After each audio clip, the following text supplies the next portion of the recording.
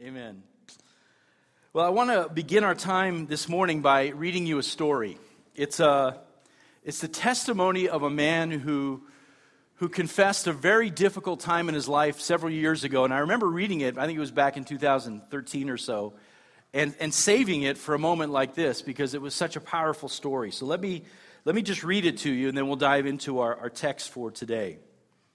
Here's what he said. He said, "I remember asking my wife Jeannie, does it get any better than this?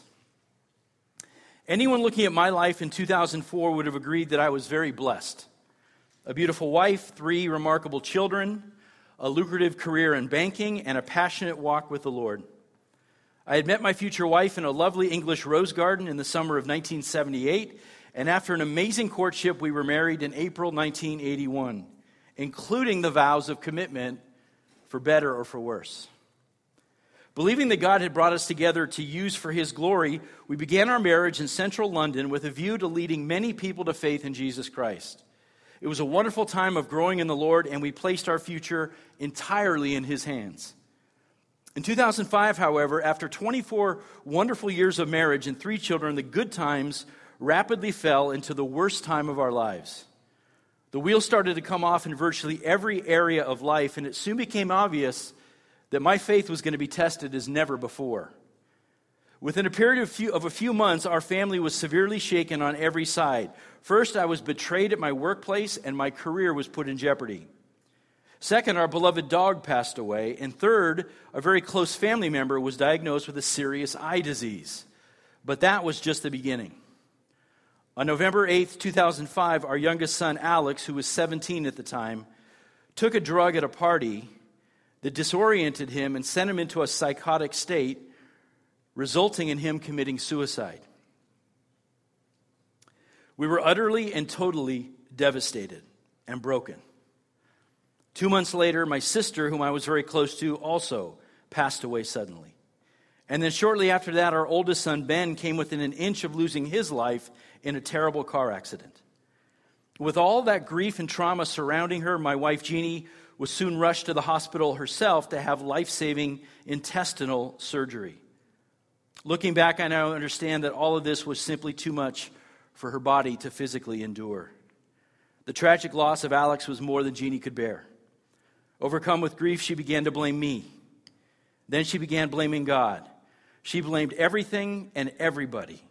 All of the heartache and pain had a devastating effect on our relationship, and there were times when life seemed insurmountable.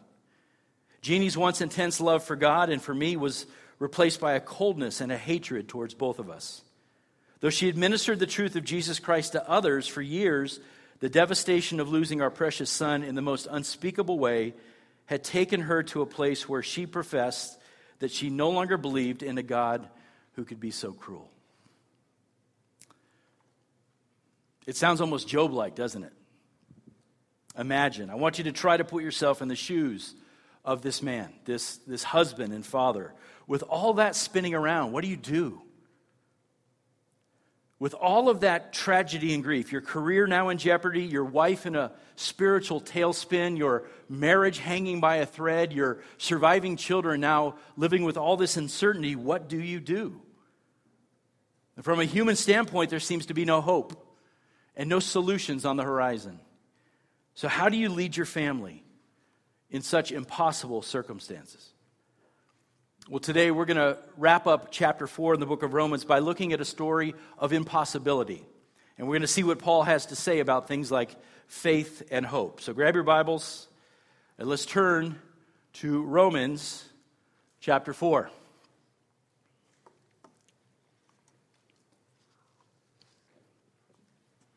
We're focusing on verses 17 to 25 this morning, but let's back up to verse 13, and we'll quickly review some of what we covered last Sunday, because really 13 to 25 is one unit of thought in Paul's way of writing.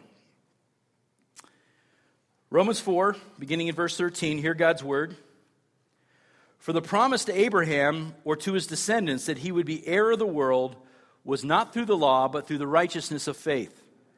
For if those who are of the law are heirs, then faith is made void, and the promise is nullified. For the law brings about wrath, but where there is no law, there is also no violation.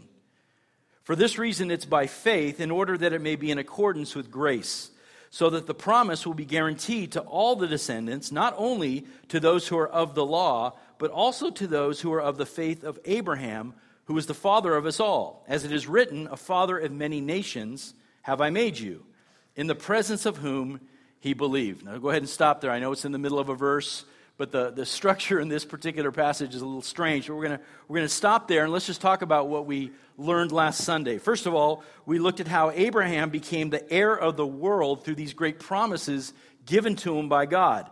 And the big idea was that Abraham's status of the heir to these promises came not by him doing good works, not by his obedience to the law, but by what?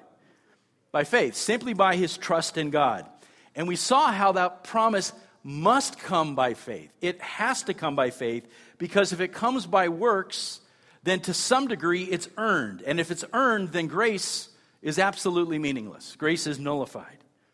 And then finally we saw how even Gentile Christians, folks like you and I, are true descendants of Abraham, not by blood or ethnicity, of course, but by the same way that Abraham was credited with righteousness, by faith. And so he is the father of every person who has been saved by grace alone, through faith alone. And we, along with Abraham, as we sit here this morning, are heirs to the promises made by God. Isn't that great?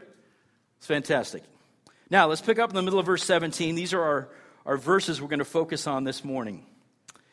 Even God, who gives life to the dead and calls into being that which does not exist.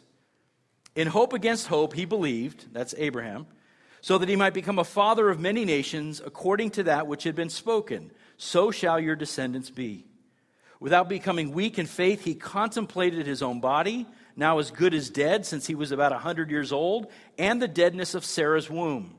Yet with respect to the promise of God, he did not waver in unbelief, but grew strong in faith, giving glory to God and being fully assured that what God had promised, he was able to perform. Therefore, it was also credited to him as righteousness. Now, not for his sake only was it written that it was credited to him, but for our sake also, to whom it will be credited as those who believe in him who raised Jesus our Lord from the dead. He who was delivered over because of our transgressions and was raised because of, or for, our justification. And so we've finally gotten through chapter 4, right? We're moving along. Isn't that great?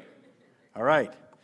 So as Paul writes this last clump of verses, it seems clear to me that he has a particular story in mind, right? As he's writing in the first century to this church in Rome, he has an old story, an ancient story in mind. And that story comes from Genesis 17. Now, last Sunday, we breezed through a whole series of passages in Genesis. I think we were in 12, 13, 15, and 17. But today, we want to dig a little bit deeper into chapter 17 so that we can better understand what Paul was talking about here in Romans 4. So go ahead and turn back in your Bibles to Genesis 17, which is not hard to find, right? First book of the Bible. Genesis chapter 17, and we'll look at some key verses here. Now, remember, as you're turning there, remember that Abraham had been given this great series of promises by God. And what were they? They were land and renown, that his name would be great, and blessing, and this very specific promise that God would bring from Abraham many nations. In fact, so many descendants would come from Abraham, God said, that they would be like the dust on the ground and the number of stars in the sky. So uncountable numbers of people would come from him. But now as we come here to Genesis 17, decades have passed since God first promised those things to Abraham, and now he's pushing 100 years old in age. He and his wife Sarai have no children together. That's an important fact. They have no children together. Okay, great promise, many nations, lots of descendants, but now I'm 100 years old and my wife and I have no children. Abraham does have one child though, right? Ishmael. Ishmael was born through an arranged relationship with a woman named Hagar, who was his wife's maidservant. And so think about this. When you're 100 years old and you've got a broken down body, and you look at your wife, who's no spring chicken either, and she's been barren all of her life, it would be easy and actually quite sensible to give up hope, wouldn't it? To just give up hope that you'll have even one descendant, let alone so many descendants that you can't even count them. Honestly, who could blame Abraham at the age of 100 if he'd started to doubt God's promises. I don't think any of us would have done any better. But then God comes to Abraham here in chapter 17, and he reinforces the promises in verses 1 to 8. Abraham, you will be a father of many nations. In fact, kings will be among your descendants.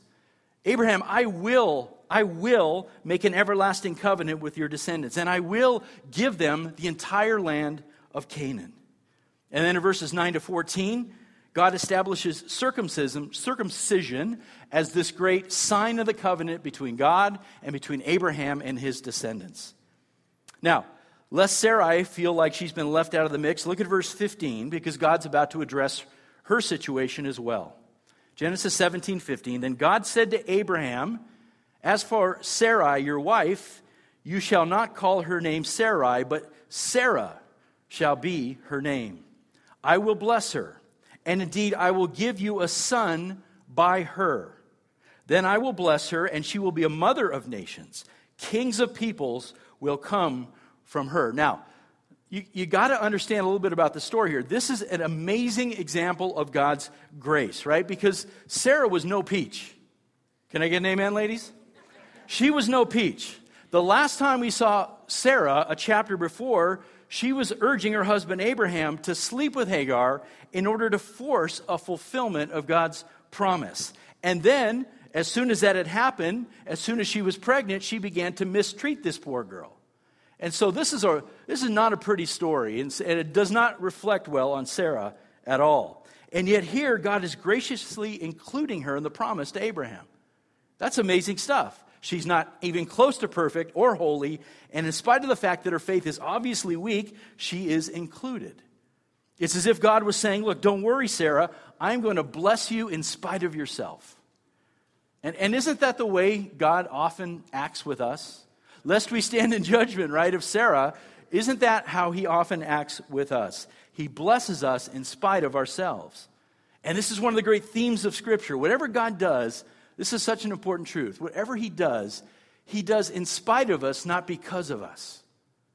Because he's sovereign and he's good, right? Look at the long list of biblical characters who have stumbled and who have failed. Men like Noah and Jonah and Jacob and Moses and Samson and David and Peter and so many more.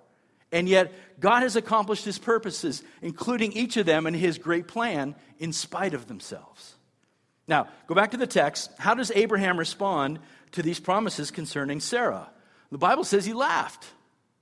He laughed. How many of us feel like, yeah, I would have laughed too? Right? I mean, I'm not quite 100. I'm a little over halfway there, but I would laugh, uproariously if I got this promise from God, right? There's no possible way. So look at verse 17. Then Abraham fell on his face and he laughed. And he said in his heart, will a child be born to a man 100 years old? And will Sarah, who's 90 years old, bear a child? Good questions, right? I mean, that's a logical question. I love how the Bible is logical. This is exactly how a human being would react.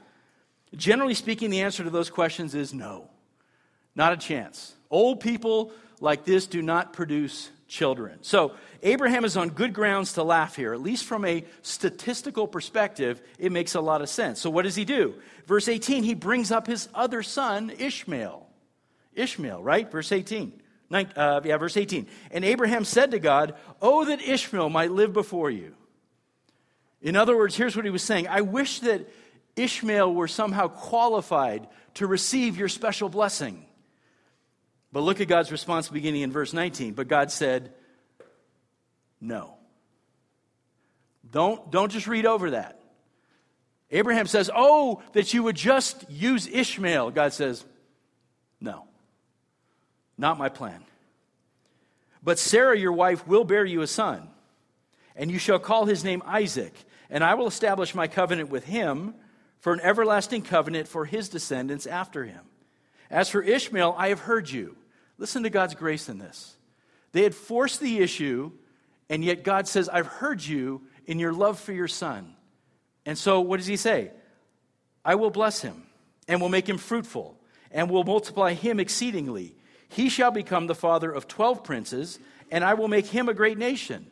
God is gracious, right? But my covenant, he says in verse 21, I will establish with Isaac, whom Sarah will bear to you at this season next year. Now that's a very specific promise. After decades of waiting for this to come true, God pins it down here to the next 12 months. So imagine this, men, that Abraham will celebrate his 100th birthday painting the nursery and changing diapers. Wow. Can't imagine. Don't you love God's sense of timing? Say not always, right? Sometimes a blessing or an answer to prayer comes at the very time that you least expect it. And sometimes it comes after you've given up hope in your own circumstances. When you've surveyed the landscape and said, I don't see a way out of this. I don't see hope. I don't see solutions. That's often when God steps in and provides an answer. Now, why does that happen?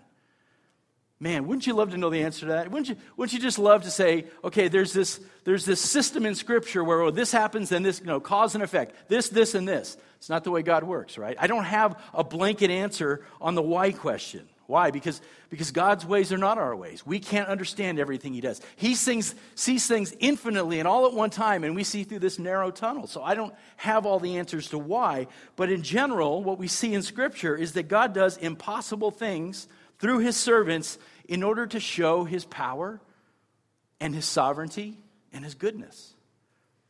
And He often does them once human beings have come to the end of themselves. Why? So that they have no other option but to trust in Him alone. There's a great lesson in that for us, isn't it? Right?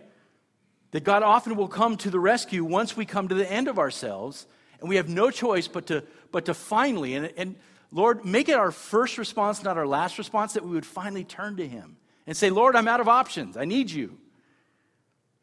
So, with that in mind now, let's flip back to Romans 4, because that's the story that Paul has in mind as he's writing here in chapter 4 of Romans. And we'll look at how he relates that story to his first century audience and to us today. So the first point that Paul wants to make here is that God does impossible things. Amen. We're not naturalists, right? We believe that God can do impossible things. Things that from our limited vision look like they cannot happen. He does impossible things. Look at verse 17 of Romans 4. Even God who gives life to the dead and calls into being that which does not exist. You see those two bullet points on the screen. Now back in Genesis 17, the text told us exactly who was speaking these promises to Abraham. I am El Shaddai, God said. I am God Almighty. I am God most powerful, is how He came to Abraham in Genesis 17. I am sovereign over all things, and I do as I please. And if I will it, I can give you and Sarah a son, even at the age of 100. This is not a problem for me. I mean, right? This is a God who creates all things ex nihilo. From nothing, He created all things. You think I can't have a 90-year-old woman become pregnant? This is not a problem for me. Not only that, I can easily bring forth nations from you, descendants who will worship me for thousands and thousands of years after you're gone. And so Paul says that the same El Shaddai gives life to the dead, that He can call into being things that do not exist. What does that mean? It means God does the impossible according to His sovereign grace. That's what God is in the business of doing impossible things according to His sovereign grace. But we don't naturally trust God, do we? It's part of our fallen condition. We don't naturally trust that God will do it. So here's what usually happens. We look around at our circumstances and we look for human solutions to get out of it. Right? How can we fix this problem? We run into a situation like Abraham's. We say, I've got lots of resources I can go to. I can fix this on my own. And that's what Abraham and Sarah had been trying to do, enforcing this proxy birth mom, Hagar, into the situation. And the result, Ishmael, was not God's plan. Not His plan to fulfill His promises. And you picture God saying, Abraham, I don't need your help. I'm sovereign. I created all things from nothing. I don't need your help in this. Can you see it?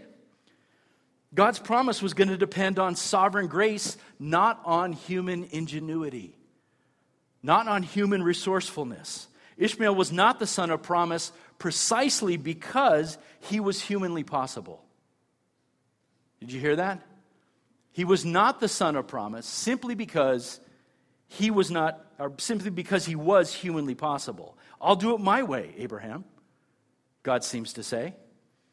But in that moment of hearing this impossible promise, Abraham seems to have been so bewildered by the thought of it all that I think his mind went, haywire. He couldn't process it. And first of all, he laughs. And then secondly, he wonders aloud, Lord, why can't you just do this in the normal way? I've already got a son. He's right here. He's probably 14 years old about this time. Ishmael, in flesh and blood, strapping young lad. Seems like a good kid. This seems like a really easy way to make this happen, Lord.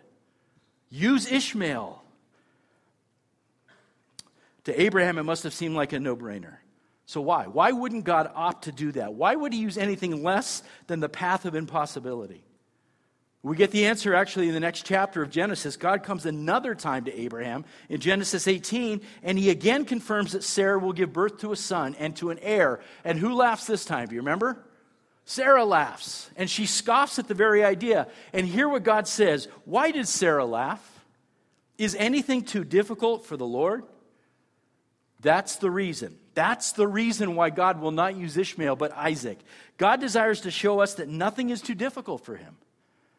That his purpose in all that he does is to magnify his mighty hand and his sovereign grace, and in that process reveal to us more about himself, how loving and gracious and good he is. That's the way our God operates. Now here's the important picture that's being drawn for the church, for us. Remember, the context of Romans 4 is it's part of this book of salvation. So we say, well, why is he relating this ancient story when he's trying to drive home a point about salvation? Well, look down at verse 19 in the text. Paul tells us that Abraham contemplated or considered his own body. Okay, as you get older, you do that a lot. You contemplate and consider what's going on. Now it's as good as dead, the text says. And he considers the deadness or the barren condition of Sarah's womb. So get the picture. A man's body and a woman's womb, both of them are dead. Yet he just wrote in verse 17 what? That God gives life to the dead. And that's what he did. He gave life to Abraham's body. And he gave life to Sarah's womb. Why? In order to fulfill this impossible promise. What does Scripture say about you and I? Before we are converted, before we come to know Christ and trust in him. Ephesians 2, and you were what? Dead. You were dead in your trespasses and sins, in which you formerly walked. But God, who's rich in mercy, even when we were dead, made us alive in Christ. You see what Paul's driving at here? God does the impossible. He gives life where there is only death. A dead body, a dead womb, a dead soul. All of us, a dead soul. And he breathes life into each to accomplish his sovereign will. That's how we got here, folks. That's how you are here this morning. You were dead in your sins. You were dead. And God made you alive in Christ. Amen. In Isaac, God calls into being that which does not exist. He calls into existence not only a son and an heir for Abraham, but of all the nations and descendants that he promised after him. In that moment, those nations and those people didn't exist, but they certainly will exist as history unfolds. Why? Because the God who is sovereign over history declares it to be so. Back to us, back to Ephesians 2. We were once sons and daughters of disobedience. We were once walking in disobedience in the lusts of our flesh. We were once by nature children of wrath, but then God called into being that which did not exist in us, saving faith. Do you see what Paul's driving at here? We didn't have saving faith. He called into existence what we did not have and made us alive. Dead, made us alive. Didn't have saving faith, gave it to us as a gift. This is what God does. He does the impossible. Your salvation was impossible by human means. Do you know that? I don't know what you've been taught at other churches, that somehow you inclined yourself towards God in your own power and strength. That is not the testimony of Scripture. The testimony of Scripture is that you were dead. And people don't raise themselves to life. And God called you out of that. And he regenerated your heart. And he gave you the gift of faith. And you were made alive in him. God does the impossible. So God takes a dead soul and he brings us to life. He takes a wretched sinner and gives us saving faith. With man, this is impossible. Isn't this what we read this morning in Matthew 19 in the call to worship? The story of the rich young ruler, Matthew 19. I say to you, it's easier for a camel to go through the eye of a needle than for a rich man to enter the kingdom of God. Then who can be saved? Who can be saved? And Jesus looks at his disciples. I always try to picture what he would have... Was he angry at that point? Was he frustrated with them? Righteous anger that they didn't get it? Or was he... I think he was compassionate here. I think he's looking in his eyes and he's full of grace and he says, guys, with people this is impossible. But with God all things are possible.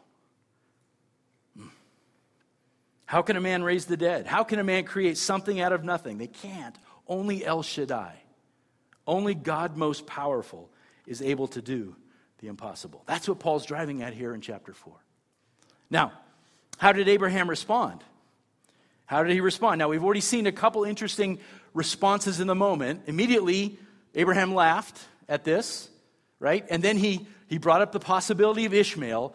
But what's the testimony of Abraham's faith over time after that?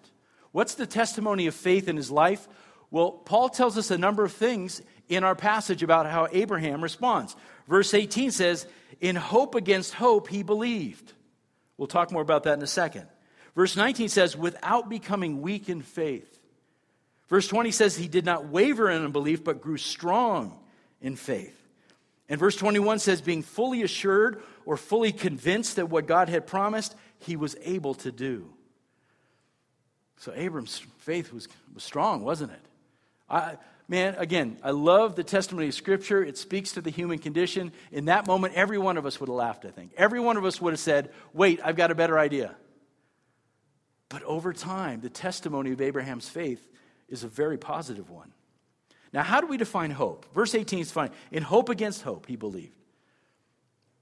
Well, we tend to think we know what hope is. What is it actually? Biblical hope is a confident expectation that's built on faith. Okay? Biblical hope is a confident expectation that's built on faith. It's that peaceful assurance that we get that something hasn't happened yet, but we know will. It's a peaceful assurance. This promise is given to me, and I know it's going to come true. Here's a way to think about it. A father tells his child that they're going to Six Flags tomorrow. And that child believes that he will indeed get to Six Flags because his father gave him his word. And that's faith. That faith is built on the character of that father and his past faithfulness. And so that child has faith. Daddy says we're going. I believe we're going. So that trust in dad brings about a joyful anticipation in the child's heart. You know that excitement as a kid? I'm going to Disneyland or I'm going to Six Flags? That's hope. It's built on faith. It's joyful expectation that this thing is coming. It's going to happen. And so we look at this, biblical hope, and hope against hope, Abraham believed. Now, understand, biblical hope is not optimism. It's not just, hey, I'm really optimistic about this. It's not the power of positive thinking. Well, if I just think really positive things, then I'm sure it's going to come into fruition. That's not what it is. Neither is it taking a blind leap into the dark, contrary to all reason, contrary to common sense. That's not what we're talking about here. When Paul writes that Abraham hoped against hope, he's saying that Abraham, first of all, understood that what was being promised was not humanly possible. He understood that. From a human perspective, hope had reached its limits. Yet Abraham believes. Why? Because he knows God is able to do it. He understands the attributes of Yahweh. This is why we study the attributes of God, so that we trust him more. He understood that God was able to do it and that he would do it because God is faithful. He's been faithful. And so Abram knows this. That's why he has hope. Now catch this now. Abraham never denied the reality of his circumstances. Sometimes you hear about people having this sort of weird blind hope.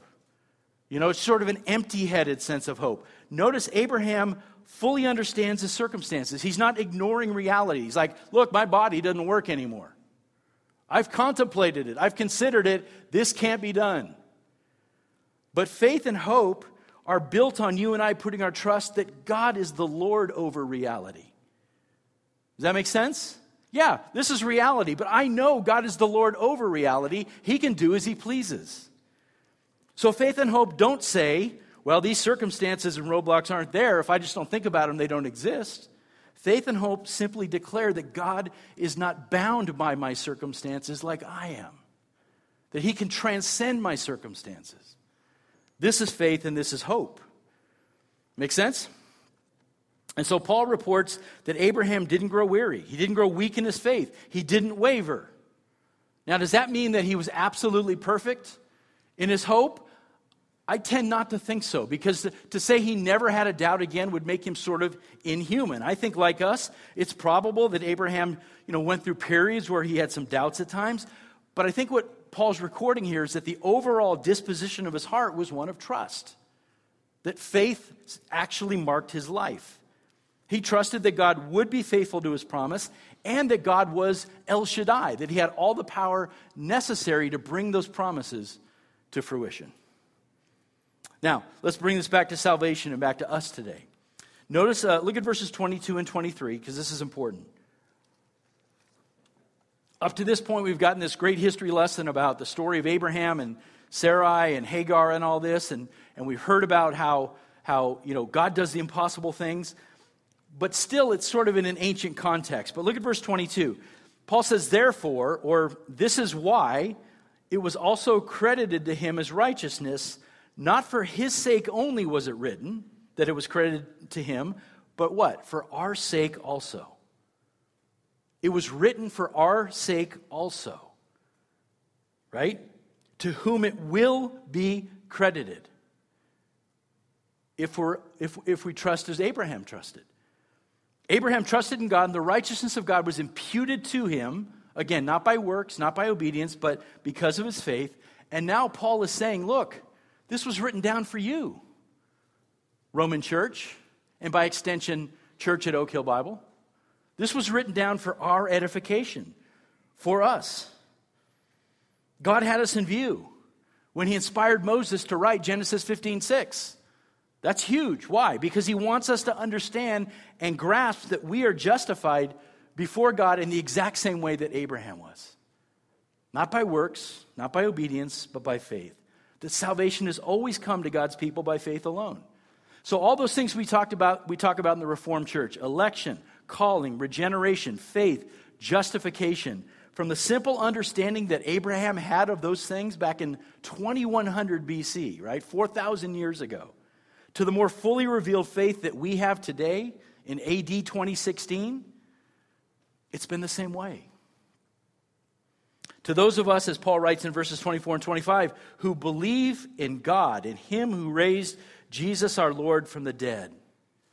Now, Abraham would not have had that understanding of that, right? But in the more fully revealed faith that we have today, this progressing revelation of God's word, we know that it's through the raising of Jesus from the dead, who believe that Jesus was delivered up. Why? Because of our transgressions, Paul writes, and was raised to life for our justification.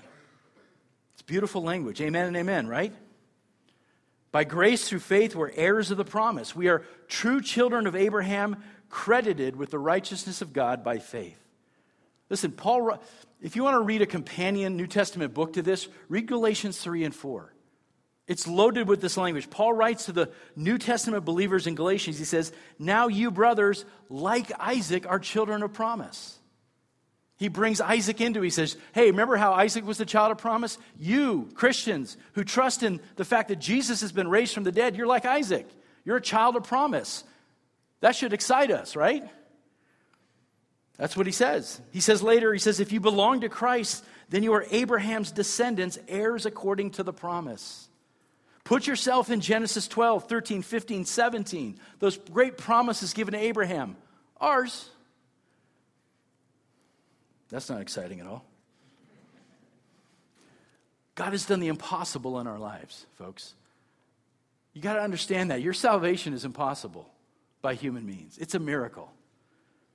Truly miraculous stuff. He's raised dead men and dead women to life. And he's given us the faith we need to trust in him and in his promises. Not only that, now he invites us to come to him through this great high priest that we have, Jesus Christ. to come to him and to trust him for even more. Wow. So as we close now, let's go back to the original story that I read you about this man who lost his son to this tragic suicide, and his wife is in a tailspin.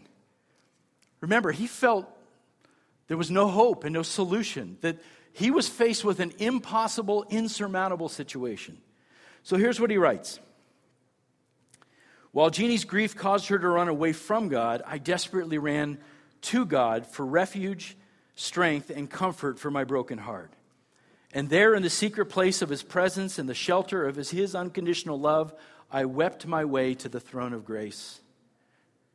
I realized that I needed to love Jeannie no matter how difficult it was. God had used her love to turn me back to him in college and to redirect my plans for the future, and now it was my turn to help her. Statistically, divorce is very common following the death of a child, especially with a suicide. And so, humanly speaking, my situation appeared impossible. I desperately sought his face, usually praying for our marriage in the very early hours of the morning. His promises became my daily sustenance, and his presence my very life. Scripture says that love never fails, and by God's grace, I did all I could to love my precious Jenny.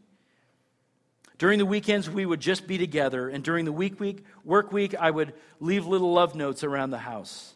And when Jeannie's grief and pain surfaced in accusations and insults against me, I did my best just to listen and to guard my mouth from anything that would further hurt her. It was a very painful season, and there were many times when I wanted to simply run away. But in the Word, I learned that God is my helper, the sustainer of my soul. Gently and graciously, God began to do the impossible, working his way back into Jeannie's heart. I watched as his love began to bring glimmers of light into her thinking. Scripture teaches that God can make a way when there seems to be no way. And I have seen this happen over the past 7 years. Today, Jeannie and I are more in love than ever before. Our focus is once again on making more disciples of Jesus Christ. And part of Jeannie's motivation is to ensure that the evil that visited our household is turned around for God's glory. What did we learn, he asks. First, that God's grace is absolutely sufficient. The situation may be painful and it might seem impossible, but the grace of God's Spirit will strengthen you. Second, he writes, prayer is incredibly powerful. Make the secret place of his presence your resting place and pour out your heart to him. Prayer releases God's power into your circumstances. Third, step out in faith. As we step out in weakness, God steps in with his strength and his power. We start by being courageous and seeking God's face. We go boldly to his throne and pour out our hearts to him, often with deep tears and brokenness, and that's where he meets us. Friends, that's a testimony of faith and hope. A testimony of how God does impossible things. Things that we look out and go, I don't know how to fix this. There is no solution. I have no hope.